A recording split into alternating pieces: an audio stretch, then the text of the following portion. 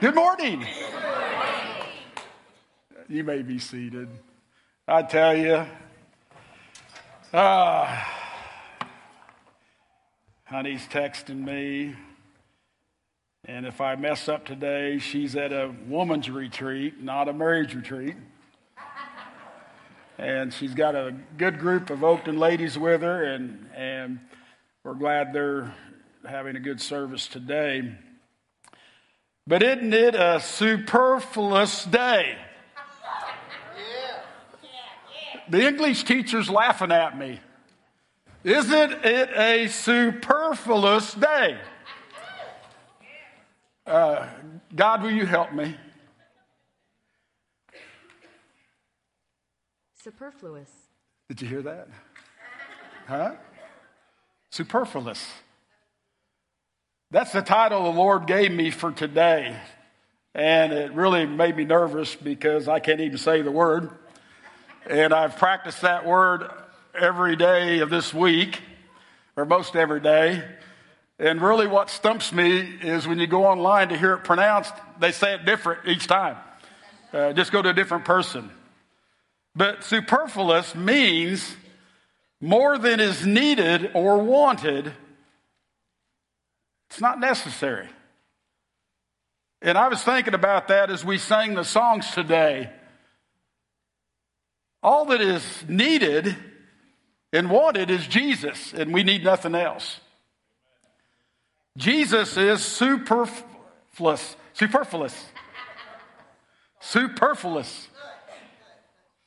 He's awesome. And we need to recognize that today, even if we can't say big words. As a lot of you were at the altars today, you're on my heart because I know that we're going through a lot of things. We're going through a lot of things in the church, and we're going through a lot of things in our personal lives. And we need Jesus. And we need to recognize that He is all we need, and He is nothing else is necessary. There's nothing extra that you need but Jesus. As I was coming to Tuesday prayer, slide 16, but as I was coming to Tuesday prayer, a lot of things were weighing heavy on me. And one of them is we're going to talk about money today. And I already got a reaction. Nobody wants to talk about money. It needs not to be talked about in the church. And I thought about this as I looked into the scriptures. There's over 2,000 verses on money, wealth, possessions, or giving in the Bible. Jesus spoke on money roughly 15% of the times when He preached. When He spoke of parables, 11 parables out of 39 taught on money.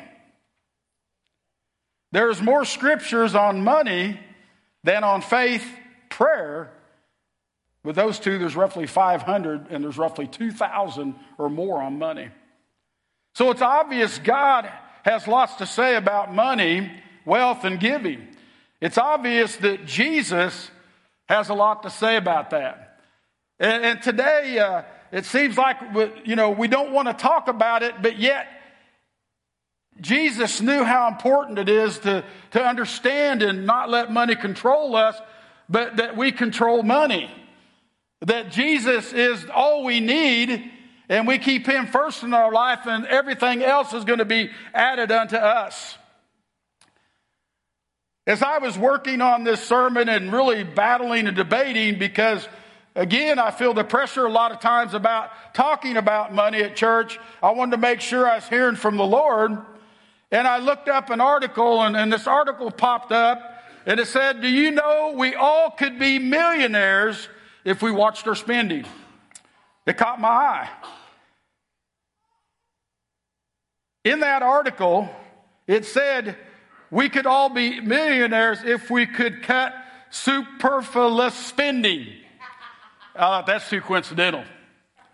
God gives me the title of the service, and I'm just reluctantly going through articles on the internet, and here's this word that I never knew existed before.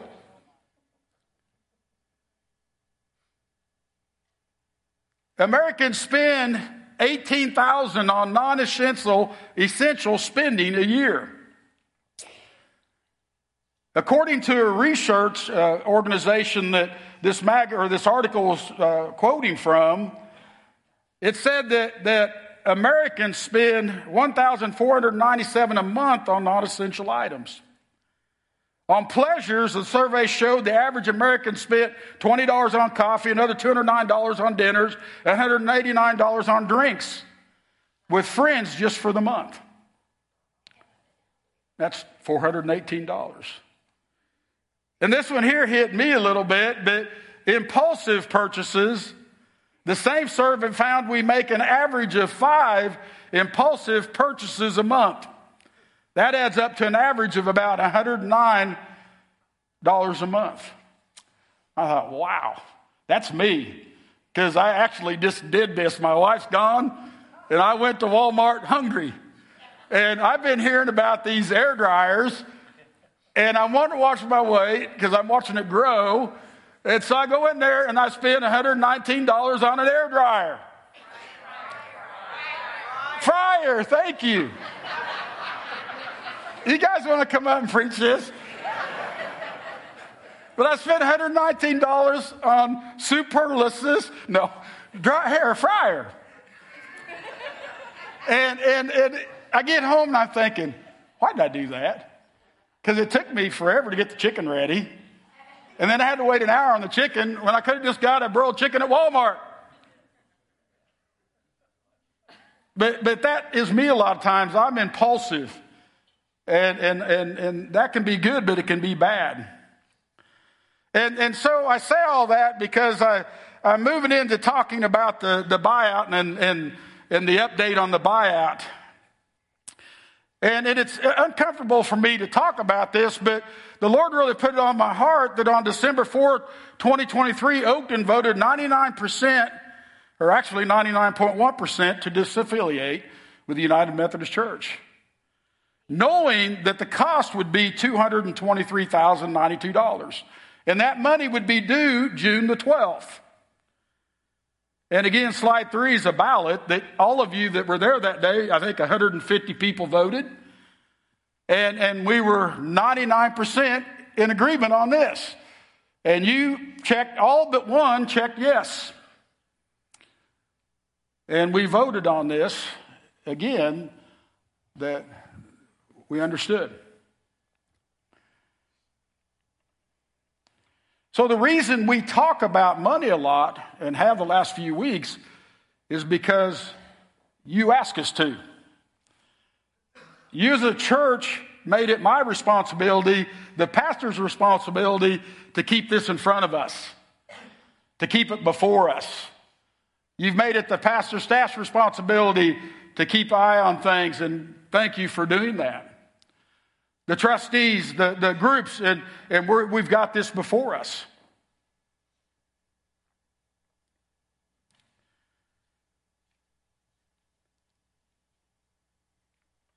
We added into the weekly giving in the bulletin because a lot of times, and I've heard some complaints on that, and I've heard some positive things, but you can look in your bulletin for the last few months and see that we need this much money each week. And this is what we got last week.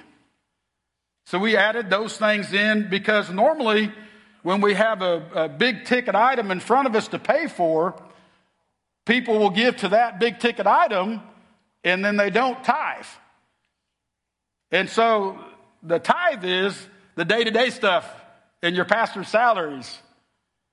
And a lot of times because of that those numbers go down. And we're seeing that now. The tithe is down 15.55%. And expenses are up 26.69% due to inflation. You guys know what I'm going through. What I used to go to Walmart and buy for $30, it's now $80 or $90. And so the church year to date is seeing a 42.38 swing in comparison from last year in general stuff. So we're tight. We're tight right now. But God has been faithful. We don't need anything extra other than Jesus. And we need to look at that no matter what we're going through, no matter how things may look, that we need nothing but Jesus to get us through these things. But on the exciting note that Joe was talking about, God is moving through our faithfulness. And he's moving in spite of me and in spite of a lot of us. As we said, that, and you saw on the buyout as far as the vote that you signed in December, that number was $223,000 and some change. Well, as of 4/17 or last Sunday, that number was $113,255. So we've put $109,000 towards that. That's awesome. We need to praise the Lord for that. And we need to be happy about that. But as said last week, we're waiting on the conference to give us that final reduction on pensions. And this is the news that I don't think anybody knows, but a few of you. But we've been waiting for that extra pension reduction. Well, they called or sent me an email Monday the 18th, and they'll finalize this, but the number of reduction was $44,915. Yeah, we need to be praising the Lord. Another $44K reduction from the conference. And to be honest with you guys, the reason that reduction's there on the pension, interest rates go up, pension goes down. I'm not a rocket scientist, but Joe and some of you smart people know what I'm talking about. And so we've had another reduction of just shy of $45K. So as of today, the number that we owe is $68,340.53. That's pretty awesome. Now, some of you have got letters or emails or things from the church here the last couple of weeks. But a connected couple to Oakton contacted me last Sunday, I believe, and we're wanting to put up $100K towards the buyout. And when I explained to them that may take care of the buyout, they said, well, if the church will match it, just anything extra will go to the building fund. And so they put the money up that we would match it for the buyout, dollar for $100K. And again, that would cover it. So anything extra is just put towards the building. So I looked up the building, and as of April 23rd, today, at the end of today, because we're accruing interest every day, the building fund is $156,018.49. We have $24,300 in designated building fund that's for that, for our July payment, which makes that today $131,718.18. Now again, we've been challenged to match $100,000. If we match $100,000, that's $200,000, right?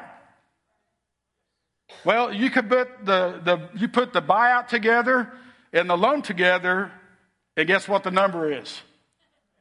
$200,058.72. I don't believe in coincidence.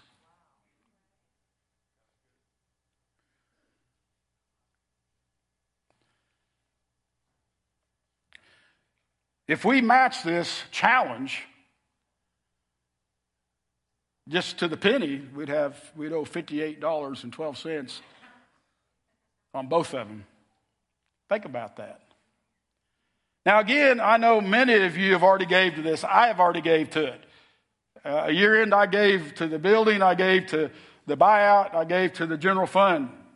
And I saw that, I thought, man, I wish I'd have waited. But the Lord is challenging me, and me and Karen are going to give again because we believe this is an opportunity. If you look at the building, it was a 10-year loan. I think there's 7 or 8 years left on that. We thought, why don't we just put some of that we plan to give towards it and try to hit that number?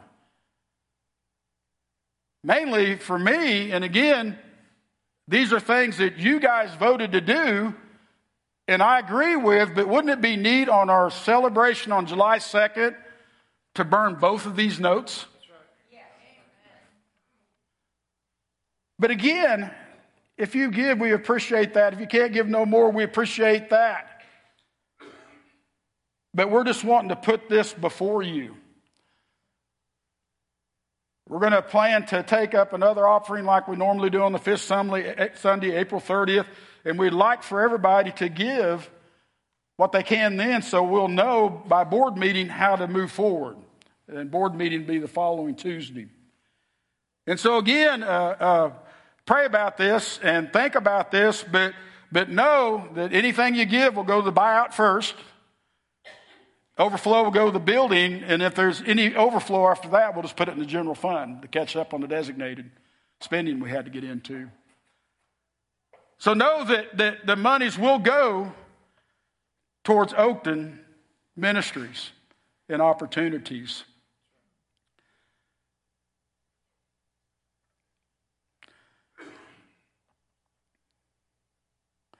Superfluous. More than is needed or wanted, extra and not necessary. I'm going to read to you from 2 Corinthians 9. And guys, when we were gone, we tried to listen to the sermons, but couldn't listen to them all the time because of the internet. So I didn't hear any services while I was gone, or the totality of them. But found out Jim preached on 2 Corinthians 8.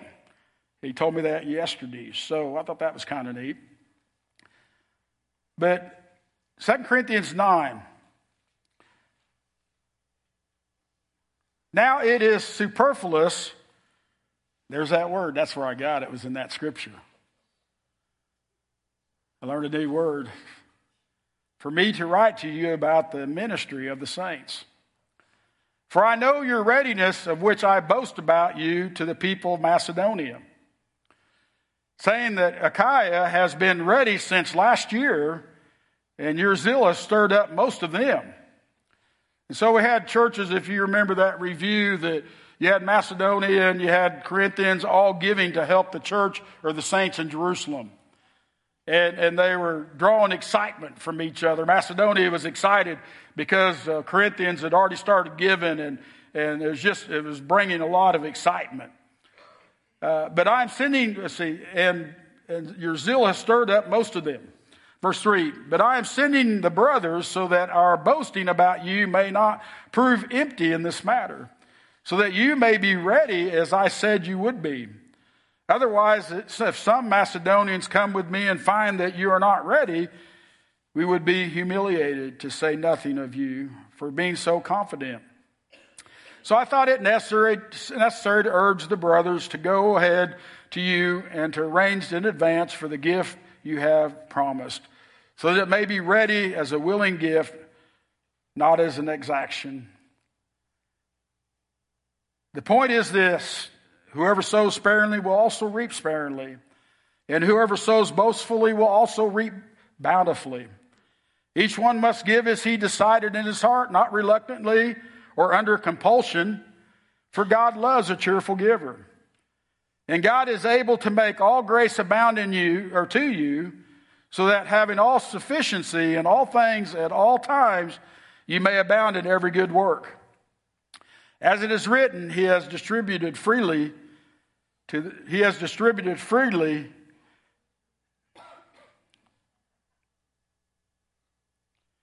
has given to the poor. His righteousness endures forever. He who supplies seed to the sower and bread for food will supply and multiply your seed for sowing and increase for harvest of your righteousness. You will be enriched in every way to be generous in every way, which through us will produce thanksgiving to God. For the ministry of this service is not only supplying the needs of the saints, but it is also overflowing in many thanksgivings to God. By their approval of this service, they will glorify God because of your submission that comes from your confession of the gospel of Christ and the generosity of your contribution for them and for all others. Well, they long for you and pray for you because of the surpassing grace of God upon you. Thanks be to God for His inexpressive gift. Again, the previous year, 2 Corinthians 8:4, The Corinthian church was excited and actually begged to take part in the relief of the saints in Jerusalem. They were the first to give in verses 18 with the zeal, and they desired to sow into the church of Jerusalem. Zeal means great energy or enthusiasm, passion in pursuit of a cause or an object. Their zeal, enthusiasm, and passion gave the Jerusalem church, the saints, hope. A year had gone by, and Paul was after them to finish what God had started a year ago. And we see that again in 8:10 and 8:11 of Corinthians. He was concerned the Corinthian church might have lost their enthusiasm to give. It always seems like it's exciting in the beginning, but a year down the road, maybe there's not as much enthusiasm. So today in the scriptures, what I want you to do now is to quit thinking about all the money sides of these things. That's part of it. But I believe the Lord wants us to think about what we're sowing into today. Amen. In all things. Paul goes on in the scripture here in chapters 9 to continue to teach sowing to the church. He was trying to show them how in the heart that they needed to give in. He's reminding them that they have more than is needed, wanted, and necessary to accomplish what God has called them to do. But God said, you got to sow before I can bless you. In Paul's point in 9:6, and he says that this is the point. This is my point.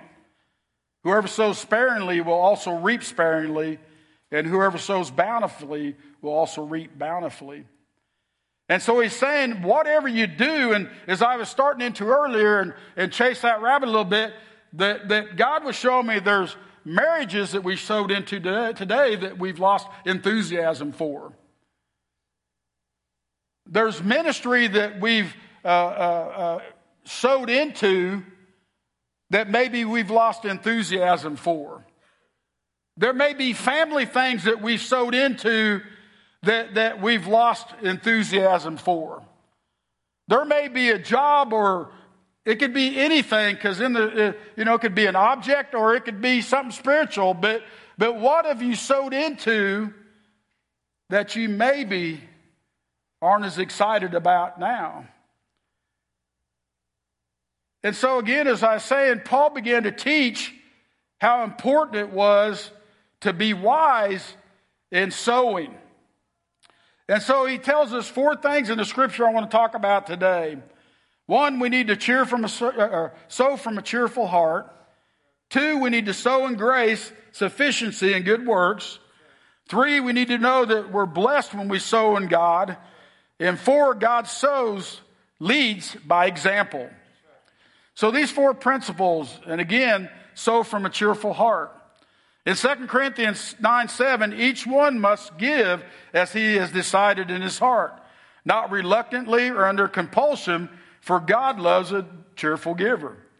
So Paul here was telling us 3 ways that we need to discern before we sow. And guys, these plants, I keep looking at them up here. I got to just talk about it. We were talking about, again, abiding in the vine and sowing in Christ. That was our mission statement this year, abide in the vine. These here were starts from that plant. We took starts that they're about this big and stuck them in dirt, and we sowed into it, and look at them today. By faith, we sowed into, and look at these 2 today. It's pretty awesome. But Paul was saying that when we sow into things, we need to think about it before we plant that seed. And he said the first thing, if you're reluctant, in other words, feeling or showing aversion, hesitation, or unwillingness, we can assume a specified role unwillingly, what Webster says, but basically you're not feeling it, you're hesitating, then don't sow into it. And people, when I was reading this, I was like, gosh, these principles are not only for money, they're for everything. How many people run to me and they want to get married because they feel pressure to get married, and they sow into a marriage when they're reluctant, and then they wonder why the marriage struggles. So if you're reluctant in sowing into something, whether it's money, whether it's the buyout, whether it's marriage, whether it's job, whatever it is, if you're reluctant, then don't do it. Don't do it until you get a piece, because it's going to bite you later. You're going to lose your enthusiasm, and your heart may not be in it. The second thing he says, do not sow under compulsion. The compulsion is the act of driving or urging by force or by physical or moral constraint, subjection to force. So do you take a job? Do you give? Do you get married because you feel pressured into doing it? That isn't a reason to sow into something. A lot of times people get mad at me, but if a girl comes to me pregnant, out of marriage, I'm not very quick to say she needs to marry that guy if he's willing to. Because if he's doing it out of obligation, they're not going to last. And I can give you an example of somebody that happened, but I won't. But the girl got pregnant young. The guy wanted to do the right thing. Me and Karen said, we're not comfortable with this. But they pressed through anyway. They took pressure, and they married, and they divorced within a few years.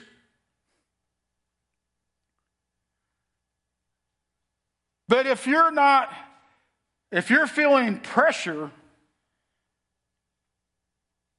or forced into doing something, or it even says morally pressured, if you're not feeling it, don't do it. Because you'll pay for it later. A lot of people take jobs out of compulsion. I got to pay the bills. And I understand you need to probably do things you don't want to sometimes, but maybe wait one more day or make sure God gives you the go.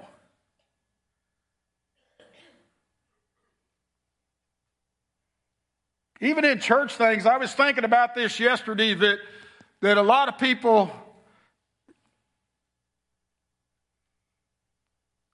I just don't want you to vote on something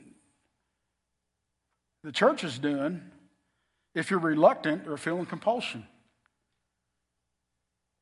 And a lot of times we feel the pressure when we're sitting in these meetings that if we vote no, then nobody's going to like us no more. So I want to tell you, you have my permission as a pastor that any time that you're not feeling good about something, vote no. A lot of you may not like that I said one person voted no. Why am I singling that one person out? I respect that person. I don't even know who it is that voted no on disaffiliating. I respect them because they spoke their mind.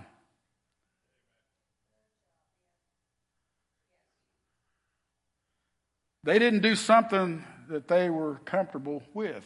Now, they may have changed their heart by now. I don't know. Or they may feel the same way. It doesn't matter. But we should not do anything reluctantly or out of compulsion. He tells us how the sign to do something is a cheerful heart.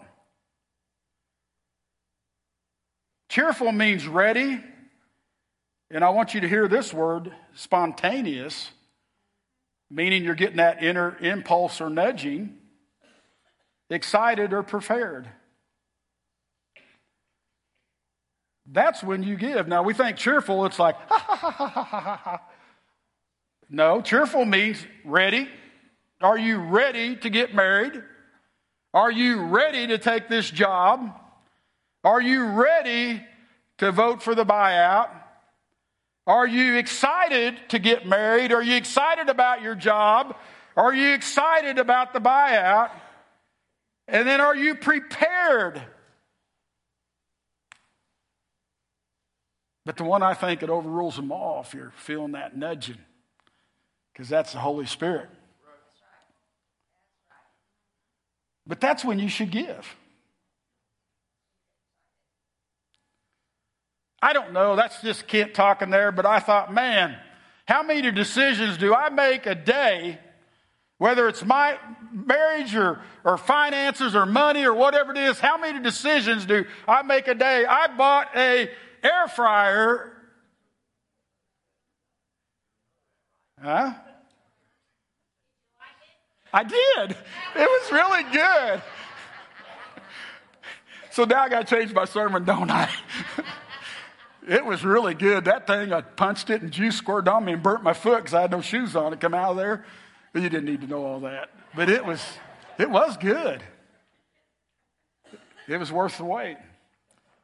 But my wife gets home at 2 o'clock, Karen, I'll tell you if I like it then. Because I kind of got the mess cleaned up. And anyhow, but I hope she's not watching. I love you, honey. So anyhow, moving on. Point 2, sowing grace, sufficiency in good works.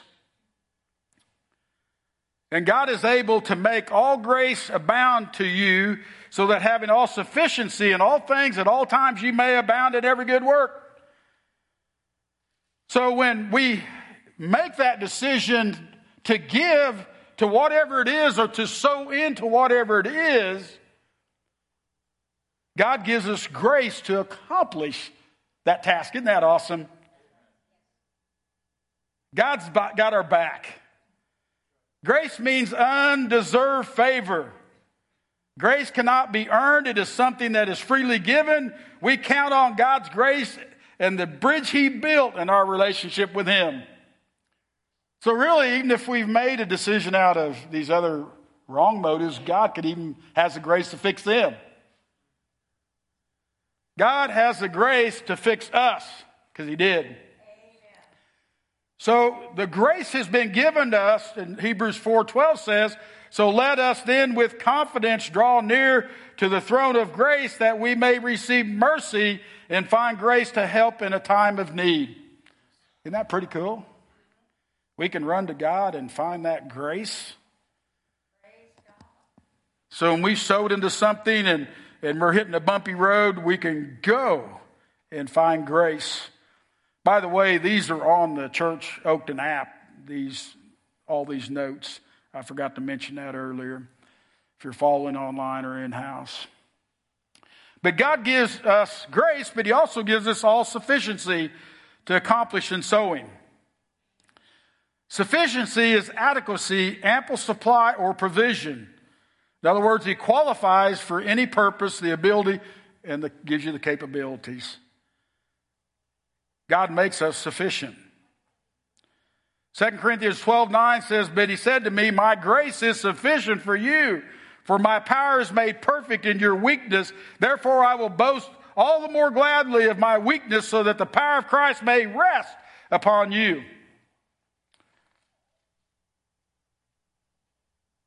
Kind of like these plants. I felt led to get a start from them, and I just stuck the plug in there. And to be honest with you, it was up to God then. Anybody can tell me what these are, and I'll buy you a Coke. I think I already told some of you, but I'm so excited I'm going to sow into these. And anyway, I've got some root plants going on them. And anyway, but again, once I plant them, I can only do what I can do. I can water them, and this is a brand new mic too, isn't it? Why is it doing that? Or not brand new, but a different one. But again, I buy them, I buy into it, and I sow them, and I water them, and I care for them the best I can. But in the end, I'm depending on God's grace to make me sufficient and to accomplish what He wants me to do. And then the third thing He's talking about in here, we got the grace, we got sufficiency. So He's saying to now take that and invest in every good work. And I thought, well, what is good work? And really, it's a lot of things. But I looked it up from Got Questions. I always like that one. But a good work is a biblical theology of work. Is that work was designed by God as man's earthly occupation. It is the means by which we sustain life and make discoveries about God's world. We were created in God's image, Genesis 1:27, and good works, Psalms 19:1 and John 5:19. His work is creative, purposeful, and thorough. It is enjoyable to him and beneficial to us, Psalms 92:4. One day in the new heaven and new earth, work will be returned to its pre-fall condition. It will be a fulfillment to us and a blessing to everyone else. So you want me to put that in lady terms? Invest in the work of building God's kingdom. And just read your word. What did Adam and Eve invest in? They invested in, they're responsible for this world. They're responsible for everything around them, and they're to work as if it was God's and work to the glory of God in whatever it is. So whatever you do it as if you're doing it for the Lord. That is your work. So John 5:19 was quoted or stated in there. So Jesus said to them, truly, truly, I say to you, the Son can do nothing out of his own accord, but only what he sees the Father doing. For whatever the Father does, the Son does likewise. And Jesus was talking about, I came to show you what God was like. Jesus came to show us how to act like God, how to act like him. So we sow into things that Jesus sowed into. And that's pretty good. So good works or God works sow in relationships. You know, God sowed in a lot of relationship, and you break down relationship, that means personal, meaning with God and you, God the Father, God the Son, the Holy Spirit in you. You sow into marriage relationships. There's 5 scriptures talking about how marriage is between a man and a woman and how powerful and binding and awesome it is. That was on God's mind. So he invested in family relationships, children and youth.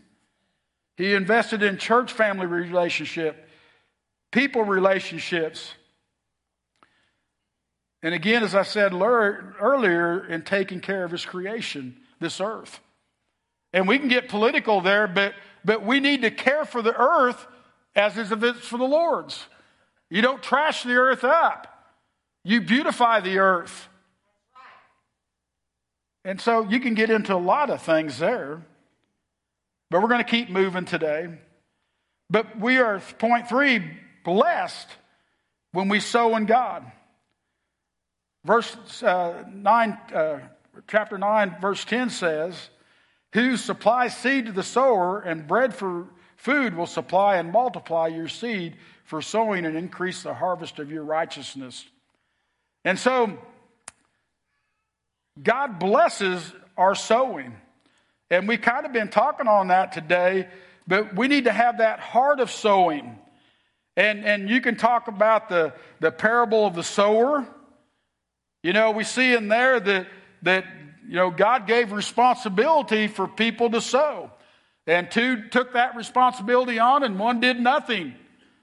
And so God challenges us to sow into the things of God and his kingdom. And we're going to be judged for not doing that. But the ones that did sow into it, they bore fruit 100-fold in some cases. But all of them bore fruit, either 60 or 30. So all of them, when they invested in God and the kingdom of God, they yielded at least a 30% increase. And then the parable of the talents in Matthew 25, the master gave us all talents. And he invested in each one of us those talents. And again, we entered into heaven on how we use those talents. Again, investing in God's kingdom. We will be blessed. We will multiply. The one had 5, he brought 5 more back. The one that had 2, he brought 2 more back. The other one that had none did nothing. And that's what he got, was nothing. So you're blessed when you invest and sow in the things of God. Look at Adam.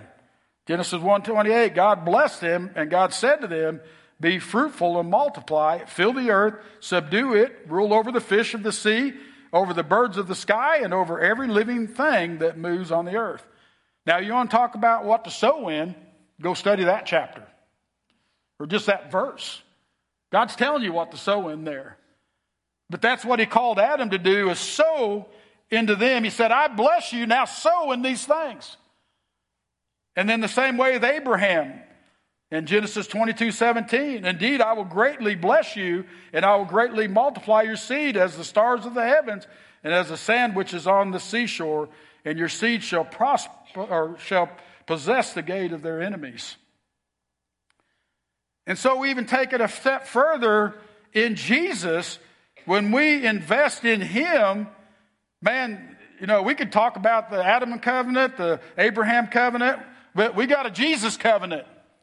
And we're guaranteed that Jesus says, I'm the bread of life. Whoever comes to me shall not hunger, and whoever believes in me shall never thirst.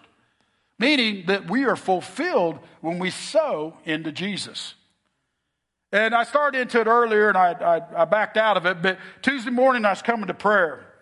And all these things, they're weighing on me, some personal stuff, some things here at the church, and then just all this stuff. And I was heading over there to the 7 o'clock prayer with everybody, and I was already praying. And guys, I don't know, people said it didn't rain anywhere, but it rained on me for a split second there. And I looked over the church, and I saw this. And I captured the picture. And it just was so powerful, because the Lord was speaking to me that, hey, I've got you covered. That's the first thing when I saw that rainbow, is God spoke to me. God, I've got you covered, kid. I've got Oakton covered. We're okay.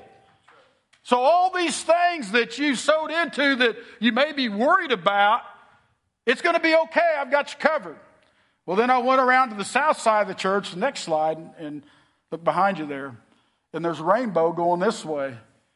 And the Lord said, I've got south covered too. Isn't God awesome? 2 rainbows. One covering Oakton, and this one here, coming the other way. A lot of times when we get under pressure, we try to second guess ourselves and think, well, we shouldn't have done this or we shouldn't have done that. When maybe we just need to keep trusting God. Yes. That's right. If you're confident in what you sowed in, then you just need to keep trusting God. Whatever it is. Now, if you're not sure, then repent, and God's grace is sufficient for you, and he'll jump in the middle of where you're at. And he'll bring you through. But God blesses his people.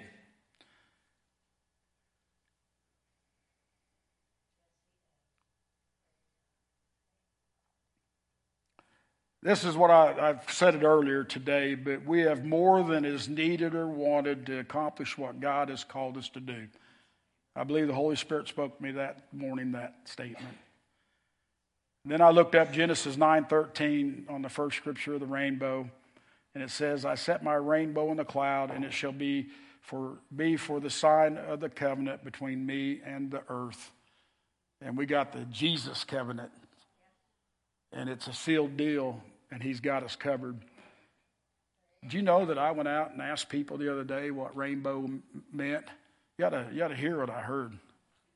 Nobody, to be honest with you, I don't think anybody told me the right answer. When the rainbow is a reminder of a covenant with God. The world likes to take the things of God and make it theirs, but anyhow. And then in closing, God leads by example.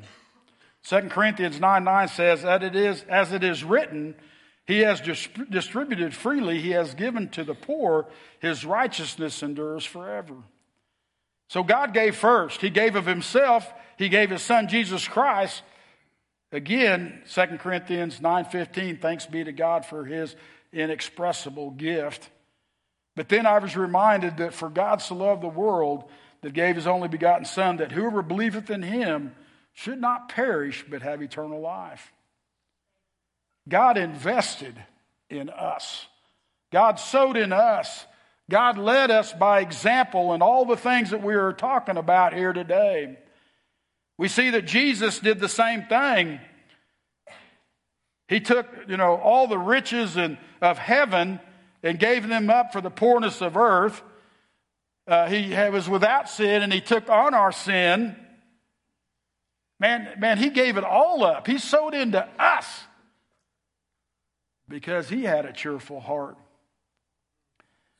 But 2 Corinthians 8:9 said that though he was rich, yet for your sake he became poor, so that by his poverty you might become rich. Think about that. We were in trouble. Hell, Jesus, heaven. That's a pretty good covenant, isn't it? Philippians 2:7, but Jesus emptied himself by taking the form of a servant, by being born in the likeness of men. Man, Jesus gave it all up. So today, we should follow God's example.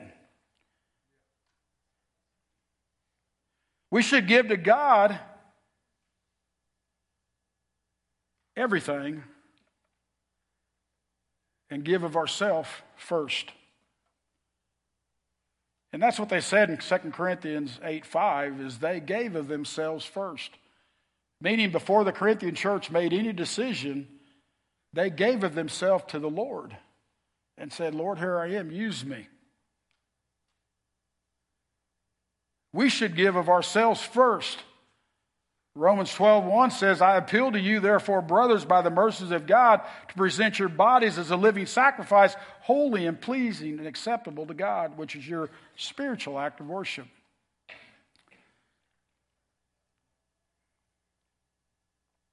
When I go through difficult times, and I've been quoting that, when I've been feeling things that from the enemy or whatever, and I'm not really feeling God sometimes, and to be honest with you, I prayed this a lot in Liberia and Albania, but I said, Lord, this is my body, and I offer it to you as a living sacrifice. And you make me holy and pleasing because of the righteousness of Christ. Do with me as you will. But Father, I know your will is this. And I quote a scripture, I know your will is that. But here I am, Lord. And when I do that, a peace comes over me like you wouldn't believe. But we got to get our mind around it all, that when we center in on God, it's, one scripture is my favorite, or one of them, Matthew 6:33, but seek ye first the kingdom of God and his righteousness, and everything else is going to be added. And really, that's everything. But today, we're talking about monies. We're talking about lots of decisions before us. I glance out and I see Ann and Mike there. It's the same thing when you're voting for something in government. Look at those steps. And vote and speak your heart. Because God has showed us, he's gave us the Spirit to guide and direct us in everything. But again, if the praise team wants to come forward, recognize that he's there for us. Recognize that he's given us the grace, the sufficiency to do his good works. So these 4 principles today, and again, I quote verse 8 again, are sufficient in all things at all times, so that you may be okay in every good work. You may abound in every good work. Abound in every good work. So 1, sow from a cheerful heart. Sow in grace, sufficiency, and good works. We're blessed when we sow in God, and God led us by example. Again, not according to what a person has, but according to what he does not have. 2 Corinthians 8:12. What matters is the willingness, which is the true move. It's just the willingness. And I think of the widow in Mark 12:41. And Jesus brought attention to her, and she put what she had into that plate that day. And again, I don't want this to be just about money, but what about your marriage? What about your kids? What about your church? What about your job? What about what God's called you to sow in? When she put all that she had into it, He recognized it and He blessed her. And that's all God wants us to do today is to put all we have in to what He's called us to sow in. I'll never forget when we were making a push to buy Carthage, and we forget about this so many times, but we'd raise that money in a month to buy that building, and it was a bigger number than I'm talking about today even. And we were up here, and the Carthage church come in, all the churches come in, and we were talking about it, and we were gathering the monies in and all that, and I kept having this Spanish lady come up to me and speaking in Spanish. Basically, I need to speak to you. And I kept blowing her off because I didn't catch what she was saying. And to be honest with you, didn't probably think she had anything to give. But I was busy. And she came up to me 3 or 4 times, and I kept blowing her off for lack of words. And I wasn't doing it mean or facetiously, but I was busy. And later, Embar caught me right out that door there and said that she's got something to say to you. And it makes me feel bad today, but she gave me $1,000 cash that day. And I guarantee you that was like $100,000 to me. But she was excited, and she felt led to sow into God. And I've never forgot that. I'll never forget in Kansas City, I got into my desk in there. But we were ministering to the homeless. And I always felt guilty, but we take up an offering to sow into their area down there. And they don't have nothing to give. So a lot of times they're putting, candy in there or just different things in there. And this little kid went up and put a little, them candy machines when you turn it and they pop out and they got that little canister. Well, they put $1.25 of quarters in that and dropped that in the offering plate. And that moved me because that was big for that little kid. Big.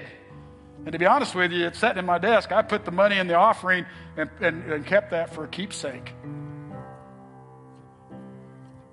But what has God called us to sow into? And that's all that matters. And we just need to give the best that we can. And when we do that, He'll bless us. It's that simple. But again, when I was arranging this today, what was on my heart the most? Marriages. The Lord spoke to me, and I'm going to look up. I guess I can't because we got a married couple there, but I'll look over here. But the Lord told me there's couples struggling in this church that shouldn't be struggling. You've sowed into something. Have you lost enthusiasm?